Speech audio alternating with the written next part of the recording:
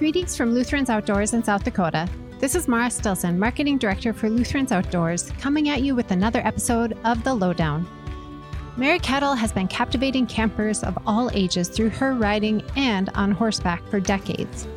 On this special episode of The Lowdown, Mary shares 3 of her stories, adapted for these strange times. Her stories will remind you of being home at your camps. Enjoy this episode of The Lowdown. Hi, I'm Mary Kettl. When I'm not riding a horse at Outlaw or bossing children around in school, I write stories, and Mara Stilson at Lutherans Outdoors asked if I'd read a few. My first story is called A Letter from Camp, and it's about the fun of being an older person working at camp, which is why we're sitting on these particular chairs. This one for Bill Myers, you've seen at Outlaw, and the other one for Ed Gindra. We've known so many wonderful older people who have worked at camp, and I'm proud to be one of them. Called A Letter from Camp. This summer is the first summer in decades that I haven't been working at camp. Over 32 years and 4 camps, both Lutheran and Girl Scout flavored, I have been a counselor, outdoor cook, director, wrangler, and support staff person. Experiences that are reflected in my collection of 138 gaudy t-shirts and a penchant for appearing in public with marshmallow paste in my hair. At 55, I'm not the oldest person in camp. We have other support staff in their 60s and 70s, but I do have fillings that are older than most of the young people that we work with. The counselors, who are 19 and 20, sometimes 21, regard us with gentle amusement, especially during lunchtime conversations that range from colleges and cars at one table to insurance premiums and Medicare at other tables. Meanwhile, at a third table, someone gently explains to someone else that hip-hop is not a chain of pancake restaurants. What they don't know is how much fun it is to be an older person working at camp. Older persons at camp, OPAC, or as we like to call ourselves, the OPACs, are easy to spot. We're the ones wearing sensible shoes and combining sunscreen formulas to achieve that desired SPF 800. We sport clip-on shades over our glasses, and we wear ridiculously high-waisted shorts. But we can drive manual transmissions, and we can back up trailers. We know what mops are for. During the CPR videos, we pay especially close attention because that could be us. I started going to camp because of horses. While I was neither Lutheran nor a Girl Scout at the time, I was willing to wear sashes or talk about Reformation for a chance to go to camp and ride their horses. Really, I would have gotten a rash and gone to allergy camp just for a chance to ride. I worked for Outlaw and Atlantic Mountain Ranches in South Dakota during college, and later I was a riding director for a Girl Scout camp in Wisconsin, which means I spent a lot of my camping career discussing the digestive habits of large, hairy mammals. I also spent 4 summers at a Girl Scout camp in Alaska, which, although it didn't have horses, did have many fine glaciers. Luckily, I've always liked glaciers, although not enough to go to glacier camp. Packing for camp has changed a lot in the last 3 decades. When I was 10, I thought that clean underwear and a bag of Cinnamon Jolly Ranchers were the key to popularity and safety. As a college staff, I took the usual things like a flashlight, a raincoat, and 16 pounds of deodorant. These days, the 20-year-olds show up with laptops, cell phones, iPods, iPads, and satellite dishes, what makes it hard for me to find a place to plug in my heating pad. While the young people open up their Instagrams and upload their pictures, the rest of us open prescriptions and upload our pill boxes. Adjusting to camp life can sometimes be challenging for older people at camp. I don't mind eating in community or showering twice a week. My problem is I like to read at night in my cabin, where I am surrounded by 92,000 moths, all of which are determined to see what page I'm on. Huddled in the bottom of my sleeping bag with a flashlight so dim that I might as well be reading by the light of distant planets, my comprehension declines considerably. As an OPAC, I like to offer my opinion on practically everything, from horses to food to program activities. It is my deeply held belief that if people would just do what I say, they would be much happier. After so many years at this camp, I have already dropped, broken, backed over, fallen off, lost, or set on fire practically everything that I warn people about. You would think that being named girl most likely to need a tetanus shot would carry some weight around here. As it is, the staff just humor me. Yes, ketchup is dangerous. We promise not to run with it. When I try to explain how we ran camp in the olden days, they just ignore me again. Sure, you guys used to have fun with rocks, but we have frisbees now. One of my favorite parts of camp is the singing. Having played guitar for Lutherans and Girl Scouts for so many years, I know hundreds of songs about the Holy Spirit, women's empowerment, and the place of all God's critters in the choir. Unfortunately, it's the silly songs that stick in my head and pop out unbidden months later in line at the pharmacy.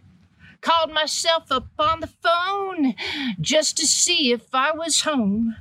I can't remember my social security number or my banking password from day to day, but I will be ho-ho-ho-hosanning and ha-ha-hallelujahing until the end of time. If you had told me 30 years ago that I would still be at camp with my horse, wearing an ugly t-shirt and combing my hair slightly to the left to cover the marshmallow, I would not have believed it. And if you had told me last year that I would not be here, gathering horses, dispensing helpful advice, I would not have believed that either. And so I'm telling you now, we will be here again. The old and the young, the staff, the campers, all of us. We will light fires and chase children. We will drink coffee and tie-dye t-shirts. We will eat and pray and admire each other's babies again. And we will sing. Oh, how we will sing.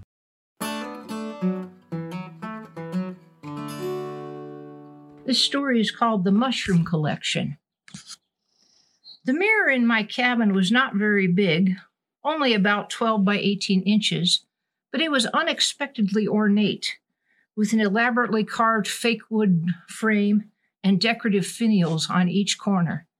It looked like a storybook mirror, the kind you might hang above a little girl's dresser.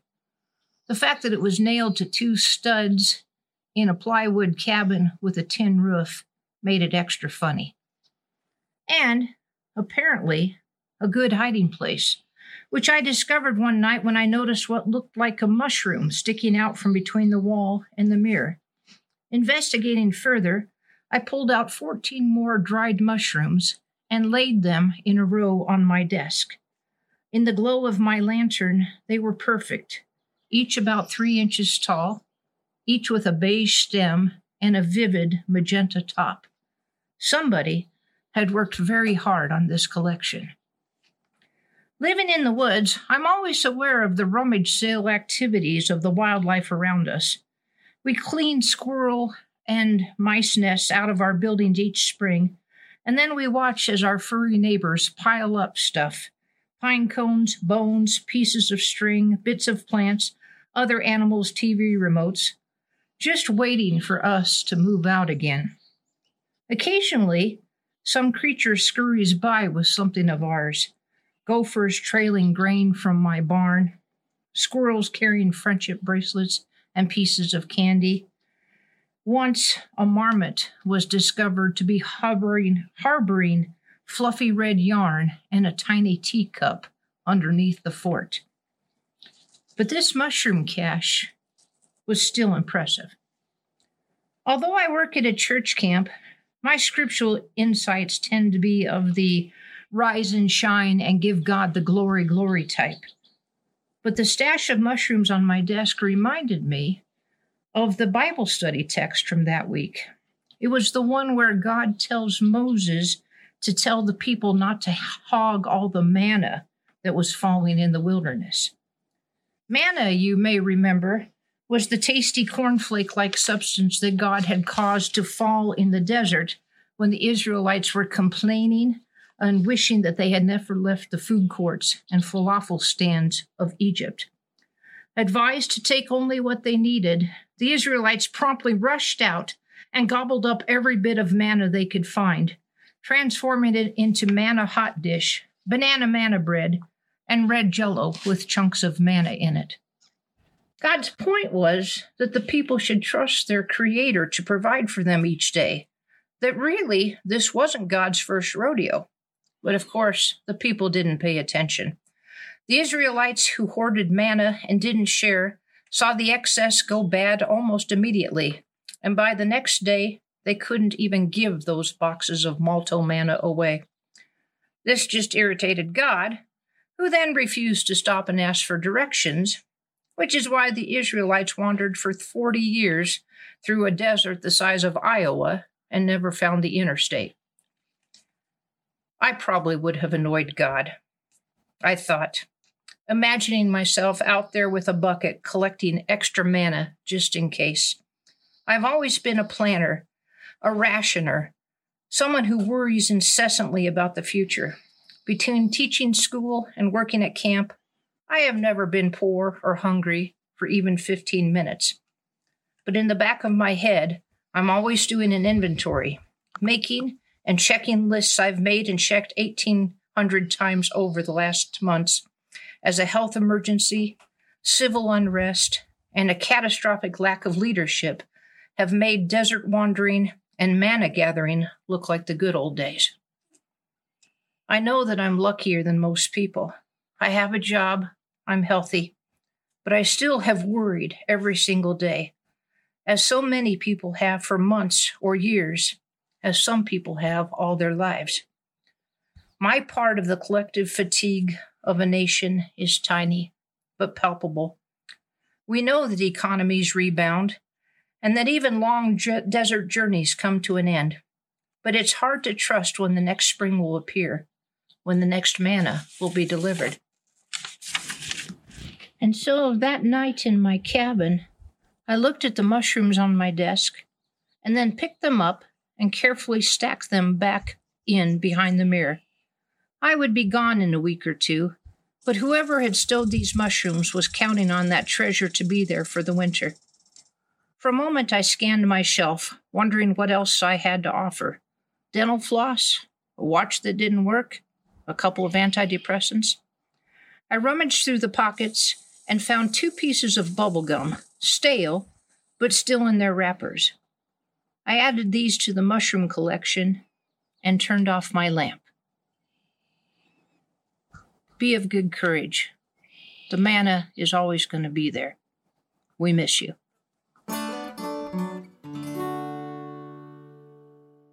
Saved by horses. There are days when my horse feels like a part of my pants. This is not to say that my pants make rumbling sounds and attract a lot of flies, although some days this is also true. What I mean is that there are days when riding Scout feels like I am just gliding over the ground. I hardly have to use my reins or my heels. I just have to think a direction, and she is already there. If you ask Scout, she would probably say that this kind of intuitive relationship comes from many years of open communication and goal setting, having a clear mission statement, and no, she wouldn't. If horses could roll their eyes, Scout would be the first one to make fun of me and my imaginary cowboy life. She herds Lutherans, I imagine her saying over lunch with her other horse friends, the kind, droopy-lipped geldings and stern, grandmotherly mares who staff our camp riding programs. We haven't gone near a cow in 5 years. Sometimes I pretend to be afraid of ducks just to see how long I can get her to hold on to the saddle horn. I watch these horses over the fence sometimes, swishing their tails and occasionally glancing back at me, and I can almost hear them snickering.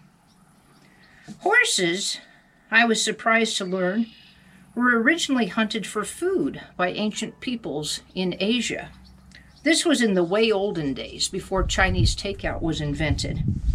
It was only after several centuries of eating pony baloney that someone finally got the idea of climbing up on a horse and trying to ride him in a parade. An idea that worked less well with cattle and not at all with tuna fish sandwiches. Horses went on to help the Mongolians and the Romans conquer the world and to make movies like Ben-Hur and the Ten Commandments much more exciting than if the chariots had been pulled by, say, Cocker Spaniels. My own love affair with horses began when I was 4 or 5. Because I'm from Wyoming and because I'm a camp wrangler, people often assume I grew up on a ranch, which wasn't the case at all. My mother was a kindergarten teacher. We lived in town, and she was not interested in raising livestock any larger than a dachshund. Like many little kids, I made up for a lack of a real horse in my life by pretending to be one myself. This was troubling for my 2nd grade teacher, who did not know which reading group to place the whinnying, head-shaking Kettl girl in. When I explained to Mrs. Rouser that I was Pegasus, the winged horse of mythology, she nodded, and she asked if perhaps I could just flap my wings a little bit carefully while we were indoors. And then she put me in the reading group for weird children. My dream of working with horses came true at Outlaw and Atlantic Mountain ranches. And eventually, years later, I got my own horse. Scout was 3 years old then, and which in horse years means that she had the common sense and disposition of a middle schooler with a box of bottle rockets. Riding a young horse taught me many things, the most important lesson being that I would never do this again. For weeks, we practiced things like going forward, while I held onto the horn with both hands and tried not to cry every time Scout backed into a fence. We were both hard-headed. She, because she was young and didn't know better, and I, because I had lost a grip on several things in my life that year, and I was determined that I wouldn't be beaten by a horse. It was not a good beginning, and it should have ended badly, but we were saved by grace in the form of a summer job leading trail rides at a Girl Scout camp in Wisconsin, and then later at Atlantic Mountain Ranch, and then at Outlaw Ranch in Custer. Exposed to kids, dogs, trucks, tractors, deer, large birds, and Lutherans who like to ring large bells, Scout seemed to shrug, and she forgot to be afraid.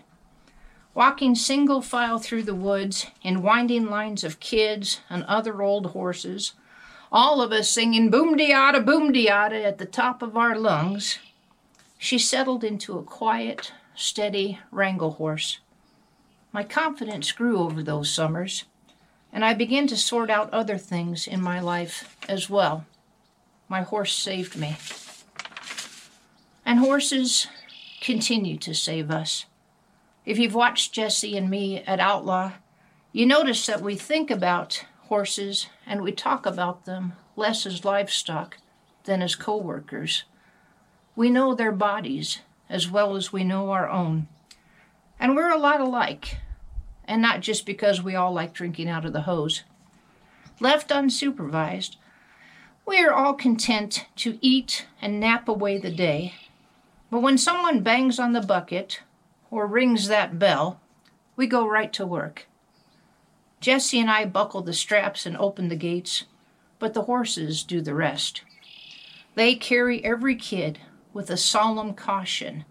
They know every trail, and even when I make a mistake or take a wrong turn, my horse will lean in the right direction, sighing, grunting, circling back around till she finds a line in the grass that will lead us back to the corral, that will lead us back home. Scout, Cisco, Daisy, River, Laramie, Star. These are some of the longest one-on-one relationships that I've ever had. They get my jokes. They are patient with my shortcomings. And even with my slow, ungainly body, they allow me to be more graceful and elegant than I actually am. Working with horses gives me a way to be with people. Watching for their safety, I am gentler and kinder and more careful than I might normally be. I pay more attention to life. Every day, they save me. Thanks for listening and for your support. Stay tuned for more episodes of The Lowdown coming each month. Keep connected with us on social media. Give us a call or send us an email so we can stay connected. We hope you've been enjoying some of our virtual camp experiences this summer. As Mary reminds us in her stories, we will be in these sacred places that we love again. We will trust in that word of hope until we meet again.